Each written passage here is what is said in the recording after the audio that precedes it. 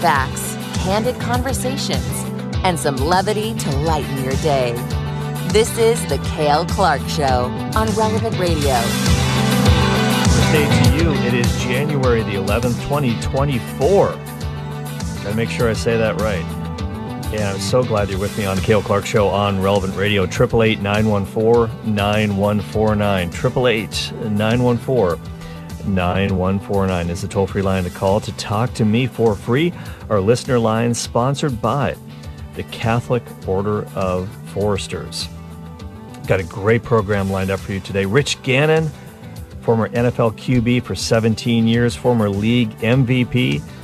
He's also one of the most valuable prayers in Relevant Radio Land. Big fan of the network and a great friend of the program. He will be by later today to talk about an NFL playoff preview, Super Wildcard Weekend this weekend. Also, Black Monday extended for the whole week in the NFL. Lots of firings of coaches, execs, and I'm going to get his take on this. Bill Belichick pushed out of New England after 24 years. Nick Saban retiring from the Alabama Crimson Tide in the college ranks. Well, a couple goats there.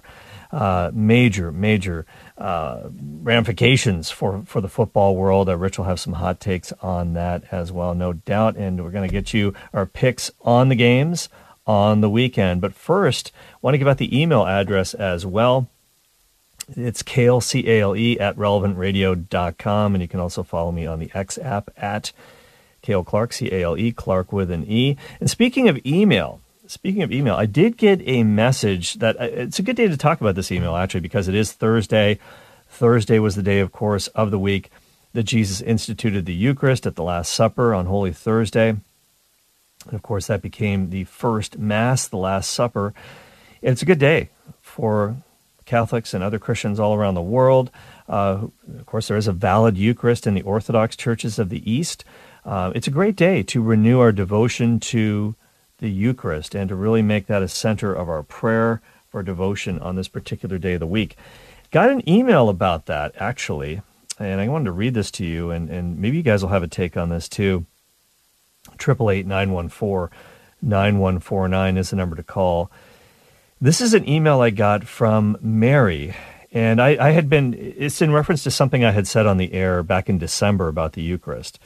And so Mary starts off her email by saying, Cale, you stated that Jesus Christ is present at every Roman Catholic Mass in the Communion Eucharist. The body, blood, soul, and divinity of Jesus is directly touched by the communicant when he or she receives the host. But in Mark chapter 5, verse 25 in the Bible, a woman with a chronic hemorrhage who's had it for 12 years comes up in a crowd of people following Jesus and touches his cloak. Immediately, her flow of blood dries up. She feels that her body is healed. Aware that power had gone out of him, Jesus tells the woman, "Daughter, your faith has saved you.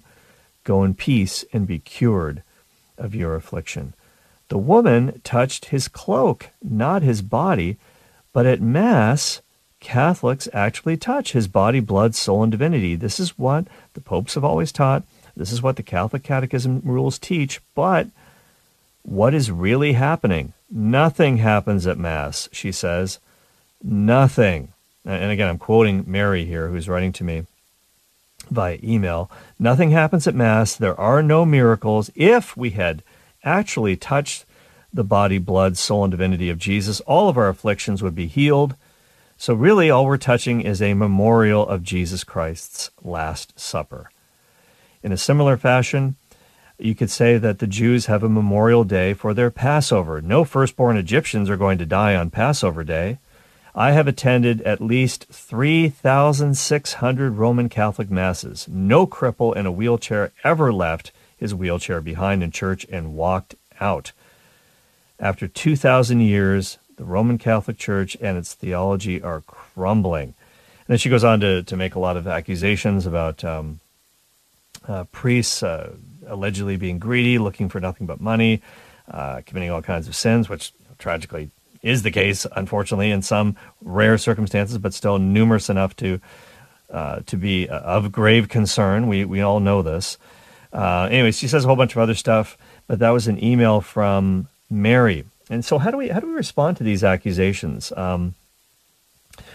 really what she's asking is, in a sense, why don't Eucharistic miracles happen at every Mass? If what's really taking place, according to the Church, is actually taking place, that this ordinary bread and wine mixed with a couple drops of water are transformed into the body, blood, soul, and divinity of Jesus Christ, why don't we see more Eucharistic miracles? Why isn't this sort of stuff happening at every Mass? Why aren't people being healed of various diseases on the spot when receiving the Eucharist? Well, that's actually in some ways a good question. I want to say off the top, Mary, that these things do happen from time to time. There are Eucharistic miracles, some of them quite notable, that have happened throughout history, in which sort of the veil is removed, as it were. The substance is changed from bread and wine to the body, blood, soul, and divinity of Christ, but what are called the accidents. That's a technical theological term. The appearances of bread, wine still remain, but sometimes those are taken away so that people can experience what's actually there. Of course, one of the more famous of these Eucharistic miracles occurred in Lanciano, Italy, back in the 8th century, and this was really at a time when a priest who was at a monastery in Lanciano, he was personally doubting the real presence of Christ in the Eucharist. And one morning when he was celebrating Mass, he said the words of consecration over the elements, and then the host suddenly, actually visibly turned, sensibly turned into a circle of flesh. The wine was seen to be visible blood, and the priest, wow, this is God answering his doubts in a very, very huge way. The whole town found out about this. It became big, big news. And this host that had become flesh, visible flesh, and of course blood in the chalice, that was put on display in that particular church in Lanciano. And throughout the centuries, many have come on pilgrimage to see this site. And in the 1970s, actually, Pope Paul VI, and the church has always investigated these miracles. And the church is not afraid of science. There's no conflict between science and faith. Science just explains how things work in God's universe. And faith really kind of answers the big questions of why. Why are we here? What's the meaning of life? All that stuff. We need theology for that. But the church has never been afraid of investigating, wherever possible, the evidences of miracles to science. And so in the 1970s, the Pope at the time, Paul VI, encouraged Italian scientists using very, very modern equipment to look at the remnants of the Eucharistic miracle at Lanciano, and they concluded that this flesh, that the host had become visible flesh, was actually flesh from a human heart, which had all the properties of living flesh. Blood type. Now, a lot of preachers will say the blood type was O, the universal donor. Christ gave his life for everybody. Okay, that's great preaching, but it's not actually true. The blood type was AB and had all the proteins you would expect to see in living flesh, fresh and flesh, human blood, if you will. So this is pretty incredible what has been discovered there, and that's just one Eucharistic miracle, and there are many more. There are many more that are constantly under scrutiny by the church that are being looked at, these claims. So why isn't this happening on the regular? Well, I think there's a good reason for that. And I don't know what you guys think, 888-914-9149. One big reason for that is that God does want faith from his people in terms of what he says about the Eucharist. And this is exactly what happened in the case of the conversion of St. Paul. On the other program that I host each day on Relevant Radio, The Faith Explained, right now we're back into St. Paul's letter to the Romans. Kind of took a bit of a break over the Christmas season to look at the Our Father, kind of going back to basics a little bit. New year, let's get back to basics. Let's look at the prayer that Jesus taught us. A lot of great theology there. But now we're back into part 2 of St. Paul's letter to the Romans, and St. Paul himself, his freedom was kind of taken away from him. He didn't have a choice anymore. He really, in some ways, he couldn't exercise his faith muscle like he used to. He still had to later on in life, of course, but when it came to his conversion, that choice was, in essence, taken away from him because he was obviously vehemently opposed to the church. He was, as Scripture says, breathing murderous threats against the disciples. And in the Acts of the Apostles, he actually tells his conversion story 3 different times. And you didn't waste parchment in the ancient world. It wasn't like having sort of an infinite document on Google Docs where you could just kind of erase stuff, go back, write it over. No. Anything you had to write, and Paul made use of a scribe. He had maybe some problems with his eyesight. You can ask me about that later if you want. But he used a scribe, at least when he was writing Romans. There's a guy named Tertius who he hired as a scribe, or maybe didn't have to hire him. Maybe he's just his companion fellow believer who actually was writing, and he puts himself in the letter at the end. Hey, I'm Tertius. I'm actually writing this for Paul. How you doing? But in the Acts of the Apostles, there's a few different places where Paul recounts his conversion, and he's always kind of shaping it for the audience that he's talking to. And I think that's a good lesson for us as well when we're talking about the faith. We've got to have an elevator pitch that we can kind of massage and expand, contract based on how much time we have and the needs of the person who's in front of us. And Saul, as he was known at the time, Rabbi Saul, was involved in the arrest, the murder of the first Christian martyr, St. Stephen. I always find it interesting that his feast day is the day right after Christmas, the first martyr. There is a cost to following Jesus. There's a cost to Christmas. We know this when we get our credit card bill the next month, but there's also a cost to following this child of Bethlehem with our lives. We might have to pay with our own life. The Holy Innocents found that out. We celebrate that feast as well during the Christmas season, during the octave of Christmas on the 28th. And in the martyrdom of St. Stephen, Saul is holding the jackets of the guys who are stoning Stephen to death. And he himself may have been personally involved in murdering believers. But his incredible conversion, and I'm just going to read a few verses from Acts chapter 9, one of the places where this is recounted.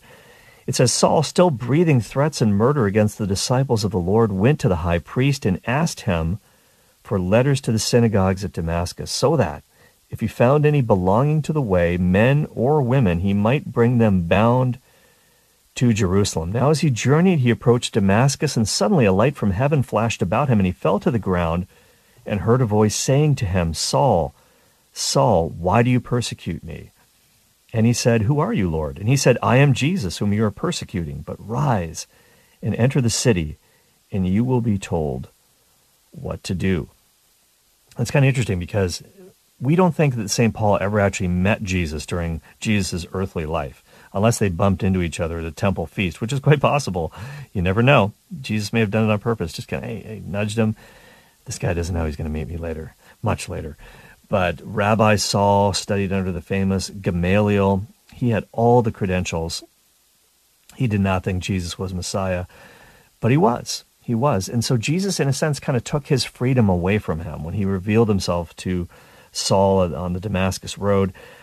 And it says that the men who were traveling with Saul stood speechless, hearing the voice, but seeing no one.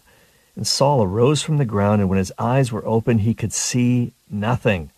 So they led him by the hand and brought him into Damascus. And for 3 days he was without sight and neither ate nor drank. So he was kind of blinded by the light, quite literally. And maybe people suggest that maybe this is this thorn in the flesh that he talks about elsewhere. This as he says, a messenger that sent to torment me. But God said, I begged the Lord to take it away, but he said, my grace is sufficient for you. My power is made perfect in weakness. Might have been the after effects of this great light from heaven, and his eyesight might have never been the same. Tough thing for a scholar to have to go through like St. Paul. And this is why he sort of signs off some of his letters. This is how you know it's him. He actually does write with his own hand on some of these letters with big letters. And maybe because he couldn't see straight, he's like, see with what large letters I use to write. You know it's me. You know it's Paul. But at any rate, Saul is instructed by Ananias what to do, how to proceed. He is baptized, and then he becomes this great evangelist, the greatest evangelist of all time, the GOAT. We're going to talk about some GOAT coaches, Belichick, Saban, but no doubt the greatest evangelist of all time is St. Paul. But his freedom was kind of taken away from him. And I would say this to anybody who's kind of asking that question about why aren't there more Eucharistic miracles on the regular, people like Mary who wrote me that email that I just read to you. If God did that sort of stuff every day, he would be essentially taking our freedom away. we would not be able to exercise that faith muscle that we have to have. And the letter to the Hebrews says, without faith, it is impossible to please God.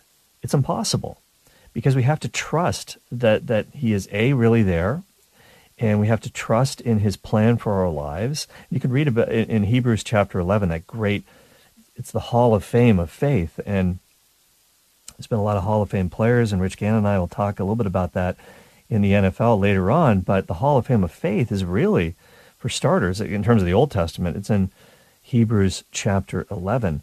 And that's a really inspiring chapter to read. If you're down on faith and you find yourself not able to believe for whatever reason, have a look at that. Have a look at that. But if there were miracles, and there are miracles like this that do happen, let's not take away from the fact that the Catholic Church still believes in miracles. There has to be 2 verified miracles through someone's intercession for them to be canonized as a saint. Think about miracles that take place that scientists look at places like Lourdes, the healing waters there. You're listening to the Cale Clark Show, 888-914-9149. Think about this. If God did this all the time, it wouldn't necessarily be freedom. It would in essence be bribery. Those of you who are parents out there, if you say to your children, look, if you make the right choice here, if you clean your room when I'm asking you to do so, or do your homework, I'm going to give you a gift. I'm going to give you a Nintendo Switch. I'm going to give you a cookie, whatever. They're doing it for the gift at some level. That's the danger. That's the danger. But if you want them to be fully functional, mature adults capable of choosing the good for its own sake, it can't just be because you're going to get something immediately out of it, i.e. a miracle. Show me the miracle. I want to see this right now. So it would essentially be taking our freedom away from it. From us, if Jesus did this on a regular basis, kind of remove the accidents, showed us the reality of what's going on. And by the way, there's also a practical reason why he gives us his body, blood, soul, and divinity under the appearances of bread and wine. If it was visibly flesh and blood, nobody would actually consume the Eucharist. It would be, And one saint had that insight. It's for a good reason. But we do need Jesus. We do need our Eucharistic Lord. So I don't know what you guys think about that, but I'd love to hear from you. Got to take a quick break right now on the show, 888-914-9149, but we will be right back.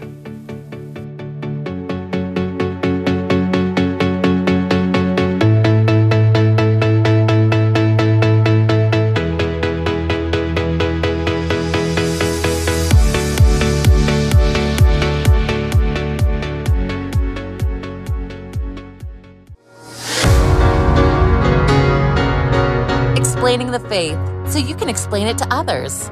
It's the Cale Clark Show on Relevant Radio and the Relevant Radio app.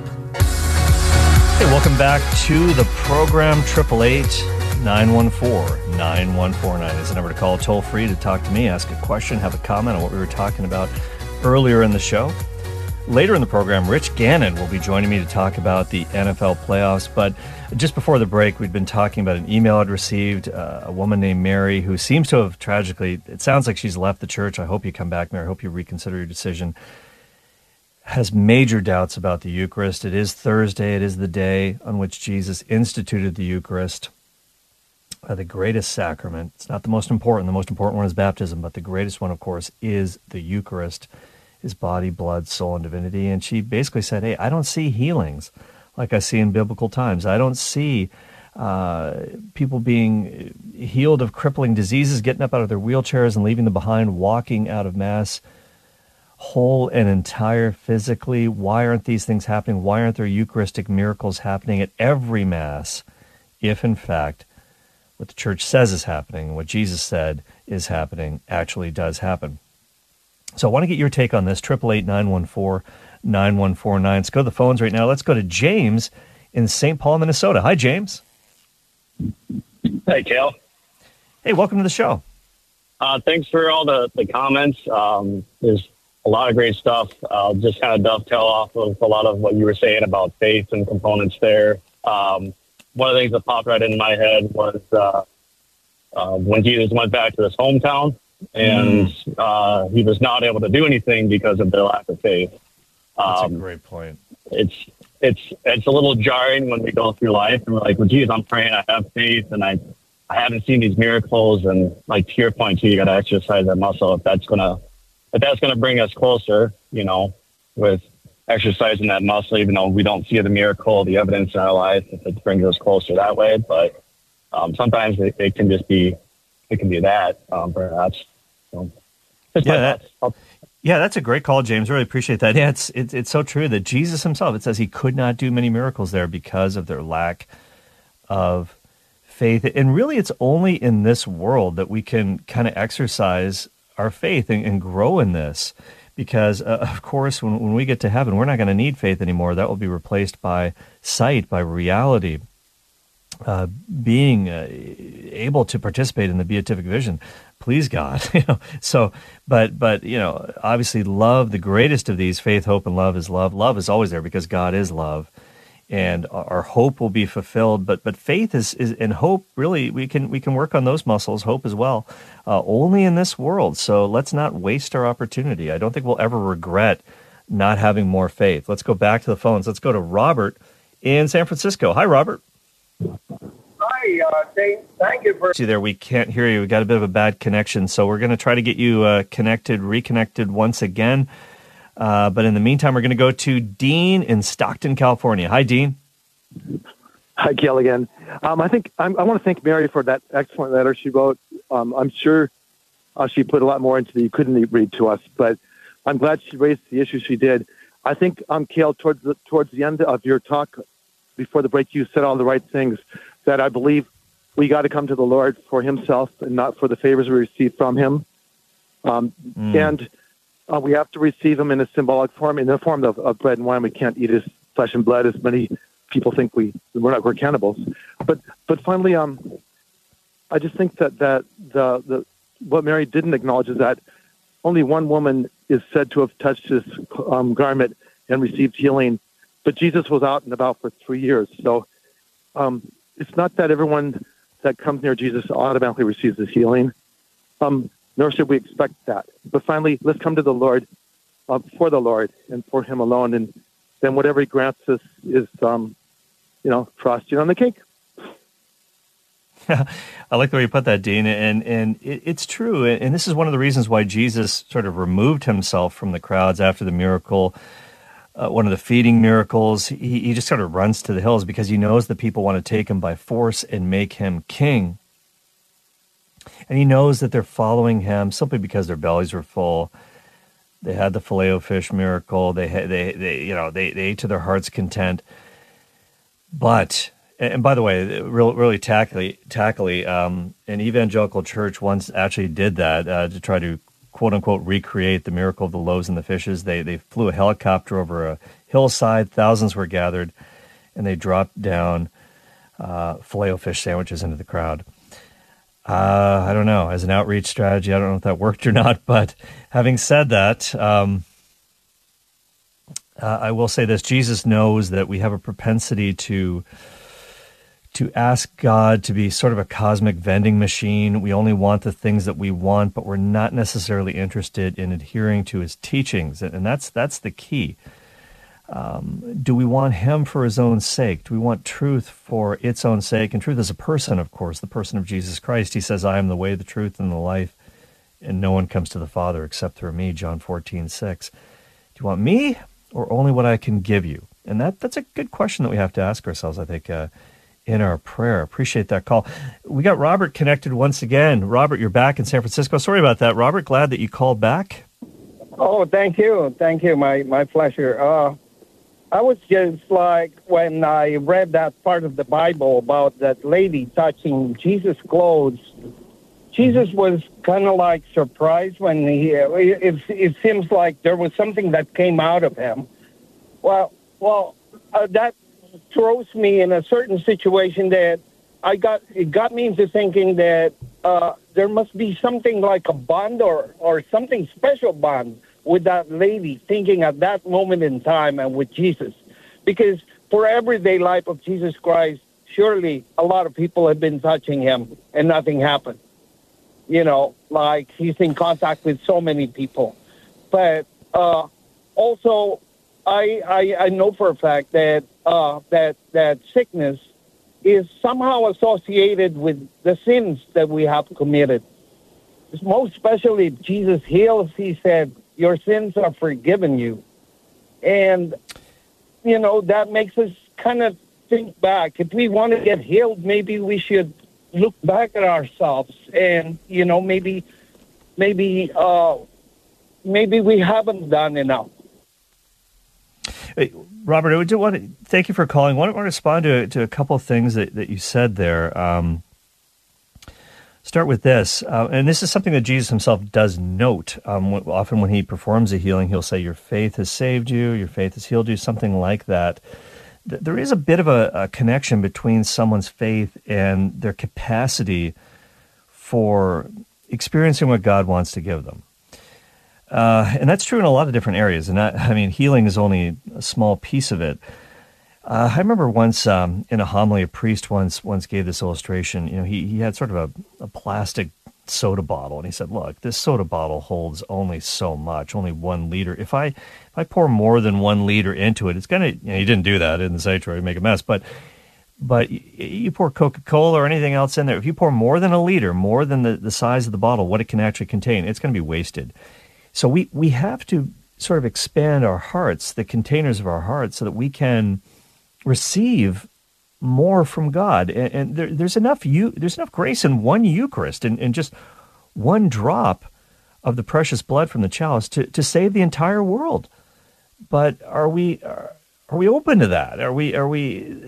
It's so the capacity of our hearts is really big there, and we need to make it a large capacity for sure. But something that you said though, Robert, the connection between sin and physical illness, I think we have to be extremely careful with that, because that is not always the case. The scourge that has swept across America in recent decades, the health and wealth gospel, especially prominent in the Protestant world, but certainly many Protestants reject this. Let's not get that wrong. A lot of Protestants, in fact, I'd say probably the majority of Protestants, the vast majority would say, this is absolute theological ridiculousness. This idea that, if you're sick or you've got cancer or there's been some reversal in your life, it must be because you have displeased the Lord in some way. There's some sort of a punishment. If you haven't been healed, again, there's got to be a sin blocking God's grace and power from getting through to you. This is really from the pit of hell, this kind of theology, and I've seen it negatively affect people's lives close up. When I was outside of the church in Protestant ministry, I didn't teach that stuff, by the way. But having said that, even Jesus himself, this was sort of prevalent, this concept in the first century world too, this idea that if somebody's been financially blessed or blessed with health, a lot of graces in one's life, it must be because they're holy. Well, not necessarily. God causes his sunshine to affect the evil and the good. The rain falls on the crops of the evil and the good. And for a time, it can seem like evil people are prospering. But don't worry, it's all going to get worked out. God's justice will never be denied. But in John chapter 9, the famous case of the man who was born blind, his disciples actually asked Jesus this question, Rabbi, who sinned, this guy or his parents, that he was born blind? And Jesus said, neither. But this happened so that the glory of God might be displayed in his life. And of course, then he heals him, gives him back his sight. And it's kind of an object lesson. In John's gospel, the miracles kind of act as parables, that Jesus gives us supernatural vision to see reality as it clearly is. He wants to give us back our supernatural sight. So so we have to be extremely careful, because it does not mean that someone's being punished by God if they find themselves in an unfortunate situation. We just can't play God like that. So that's something to keep in mind. Appreciate the call, and you guys can call in to 888-914-9149. Let's go to Dennis in West Bend, Wisconsin, in the greater Milwaukee area. Hi, Dennis. Hi, how you doing, Cale? Fantastic. Thanks for calling. So one of the things about not seeing miracles every day, are we truly looking for them, though? Here's the thing. Couple personal experiences. my mother had a stroke. The only thing she had wrong was just a really bad headache. Went upstairs to lay down. Thing was, my one sister, who's a nurse, happened to be over the house with the family at the time. If she hadn't been there, there's a good chance my mom might not have woken up, and because she went upstairs to see my mom, and she found her in that state, knew exactly what was going on, knew exactly what to do, and got her to the hospital in time to help her out. Yeah. Go ahead. Another small example. I ride a motorcycle. There was a day I was riding, and ignorantly I left my helmet off. I had, just some riding gloves, riding boots, jeans, and a T-shirt on, and a backpack, and went down on the motorcycle. Motorcycle ended up getting totaled. I ended up with just a little bit of road rash. Now, you could say that that's all, coincidence or, whatever, but if you look at it, all I had to do was smack my head and I wouldn't be here. Yeah. It's the small miracles we don't think are miracles, but they're there. Yeah, those are a couple powerful examples there of just by God's grace, the right person was there at the right time for your mom, and also the fact that you didn't die on that ride. There's another day. There's another chance to let's serve God and make sure that we take advantage of the time that we have. We don't know when our last day is. That's why it's so important that we pray that prayer when we ask for Our Lady's intercession. Pray for us now and at the hour of our death. We don't know when that's going to be.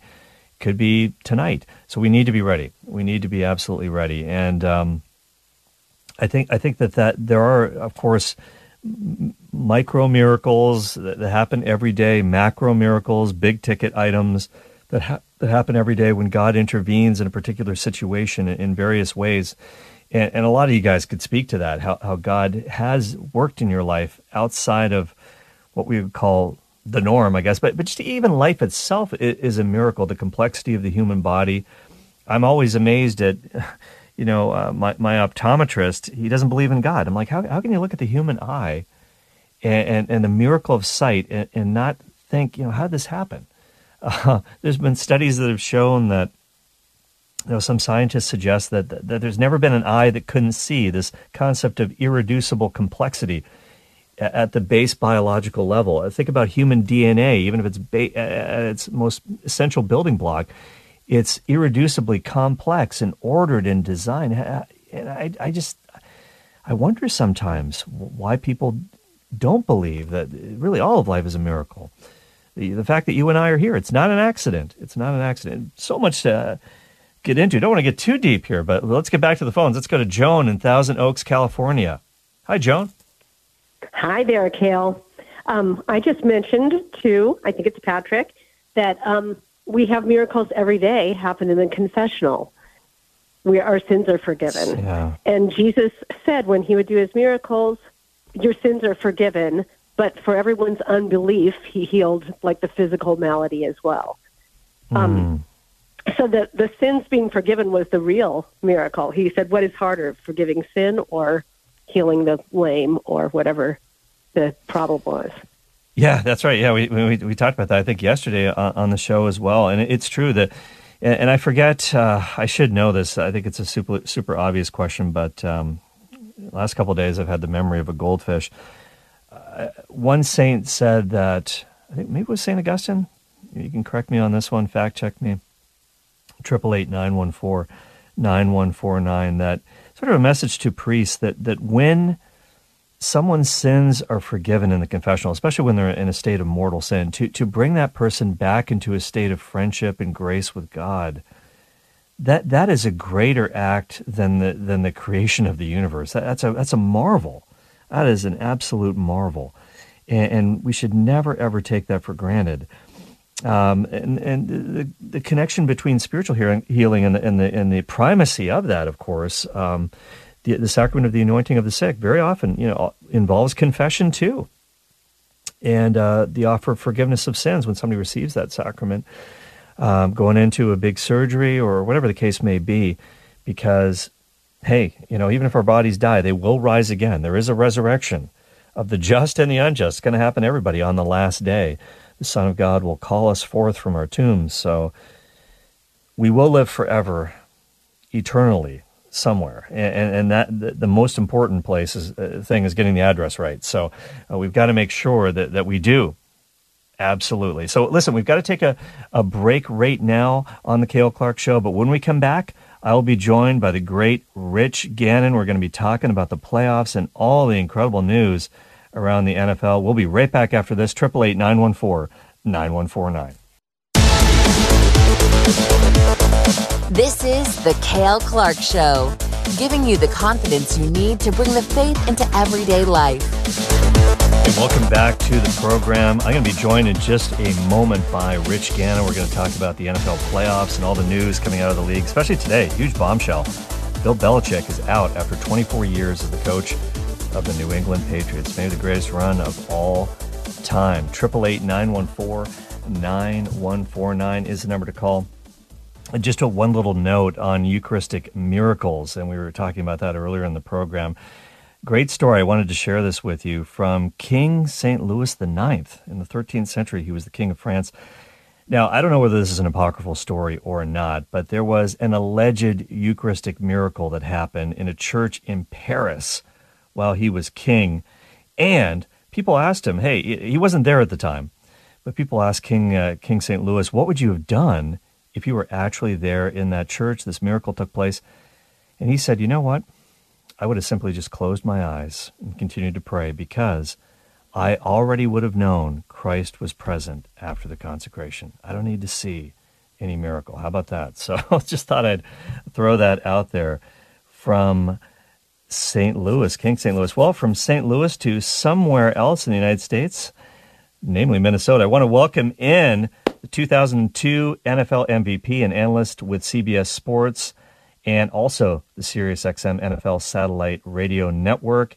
Not to mention the 33rd team, 17-year pro quarterback in the NFL, great friend of the program. Rich Gannon is my guest. Rich, thanks for taking the time today. How are you doing? Cale, it's great to be with you, my friend. How are you? Absolutely wonderful. How was your Christmas? Everything was great. I was able to have both daughters come and visit and spend some time with us, so that was great. It's always great to be with family and friends over the holiday, and everything is great here. So we're, as you know, I say this all the time, I'm a big fan of the show. Relevant Radio is important to me and my family, so God bless the work that you're doing. Well, we appreciate you, Rich, and we thank you for your prayers. That's why you're an MVP, most valuable prayer for Relevant Radio. And, the post-holiday time is kind of an anxious time for personnel in the National Football League. Of course, this past Monday is known as Black Monday in NFL circles, because that's the day the heads usually roll. Teams that don't make the playoffs, fire personnel, coaches, executives sometimes. And today, just absolutely bombshell news. Bill Belichick, it was not totally unexpected, but he is now out as Patriots coach after 24 years. What do you think his legacy is, Rich? Well, I think he'll go down as one of the greatest coaches in any sport. And I think when you consider, Cale, what he did with the salary cap, with free agency, to have the success that he has had, of course, what an incredible run. I mean, the man wears 8 Super Bowl rings. He went to 10 Super Bowls.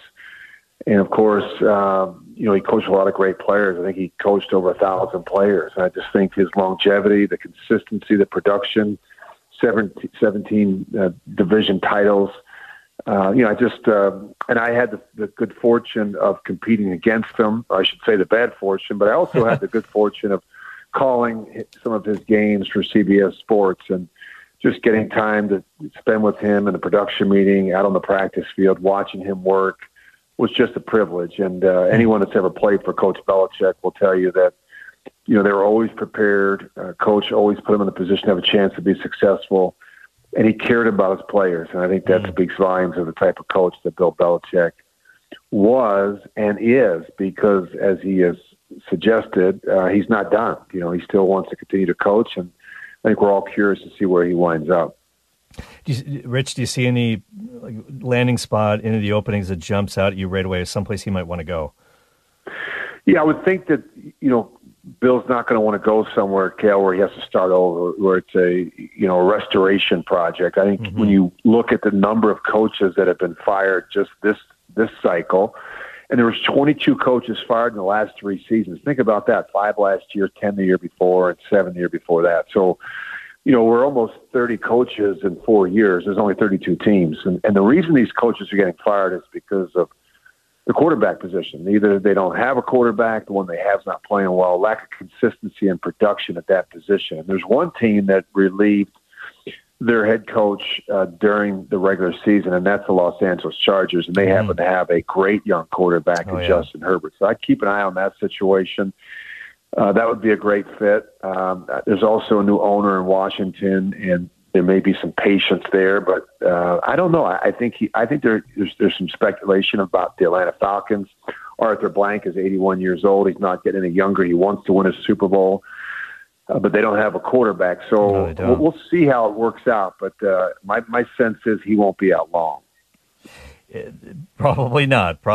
He's certainly, if he's not the greatest coach of all time, he's certainly well into the conversation. And of course, he's only a few wins behind Don Shula for the NFL record. A lot of people thought that maybe he was going to quit and go into television. He'd been doing a lot of stuff that he doesn't normally do recently, like at the Army-Navy game. Of course, he loves Navy because of his dad and everything, but there's a lot of speculation, and he did such a great job on the NFL 100 series too.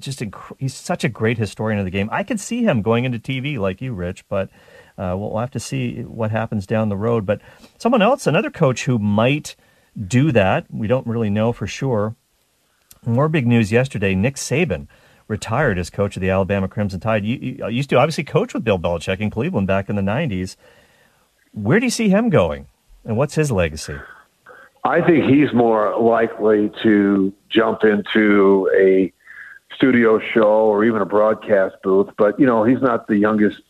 I think he's in his early 70s as well. Okay, at some point, I think the one thing that fans need to take into consideration, this is a year-round business. They burn the candle at both ends. They spend so much time every season, during the season, after the season. Even the college game, we have obviously spring football, and we have recruiting, and there's a lot of development that goes on, and of course now with the rules and the NIL, it's getting more and more challenging, I think, for coaches. But my sense is Nick Saban wants to take some time to spend with his family. He's got a great wife of many years, and who knows? But there'll be a lot of opportunities for Nick Saban. He's a brilliant coach.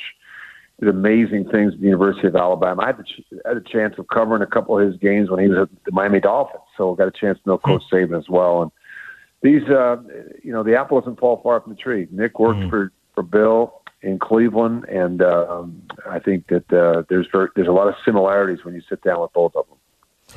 And Nick Saban also is a very committed Catholic. He apparently is a Knight of Columbus. He financed the construction of the Saban Catholic Student Center at the University of Alabama. And I don't think he is looking for public praise or recognition for that, but his faith background is also intriguing to me. And I don't know if you've had a chance to delve into that at all with him or anybody who knows him, Rich. No, I haven't, but I'm not surprised. And, I think a lot of these people that we talk about, Cal, whether it's coaches, whether it's players, whether it's administrators, even owners, there's certainly the folks in Chicago, the McCaskey family, there's a lot of strong Catholics out there, that people are committed to the faith. I talk to a lot of NFL players on a weekly basis, and faith is important to these players, and it's good to see that. It's good to hear about that. We don't hear enough about it. Television, they don't want you. That's not the stories that they want to be promoting. It's unfortunate, but it's great when you hear about NFL players, coaches, administrators that live by their faith and celebrate their faith and live out their faith. Yeah, and it's great, Rich. My guest is Rich Gannon. You're listening to the Cale Clark Show on Relevant Radio. Rich, it's funny that you mentioned the Bears, of course, because I had a lot of people in the office saying, you got to ask him this. Of course, the Bears are owned by Virginia McCaskey, who just turned 101, Mama Bear. Like you, she's a great fan of Relevant Radio, listens all the time. And I do have to ask you this because my coworkers wanted me to make sure I got this in there. Once again, as what may go down as the most lopsided trade in NFL history, the Bears once again for the second year in a row, thanks to their deal with Carolina last year, they once again own the number 1 pick in the draft. What do you think they're going to do? Are they going to trade for another haul? Do you think there's any chance they'll draft a quarterback, or are they committed to Justin Fields? I think they'd be making a mistake not to draft a quarterback. I think when you look at Justin Fields' track record over the last 3 seasons, he's got a losing record. He hasn't been the most consistent player at that position. People can certainly say, well, their offensive line wasn't great. They went through coaching changes, play caller and coordinator changes. All those things contribute. There's no question about that. But I would just make the argument that just look at the Packers in Wisconsin and what they've done. You know, when they had Brett Favre, they used the first-round pick on Aaron Rodgers. That one turned out okay. When they had Aaron Rodgers, they used the first-round pick on Jordan Love. And, Cal, I don't know how you feel, but, you know, Jordan Love got off to a little bit of a slow start, but really played well in the second half of the season. Threw for over 4,100 yards, completed, I think, 65% of his passes. I think threw 32 touchdowns. I mean, he really played well. And so I just think the Bears would be foolish not to use that first-round pick to create more competition in the quarterback room in Chicago.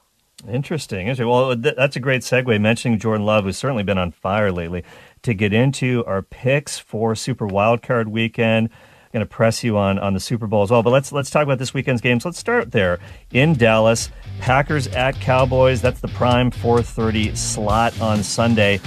Great storylines here. Mike McCarthy's old team coming into Dallas.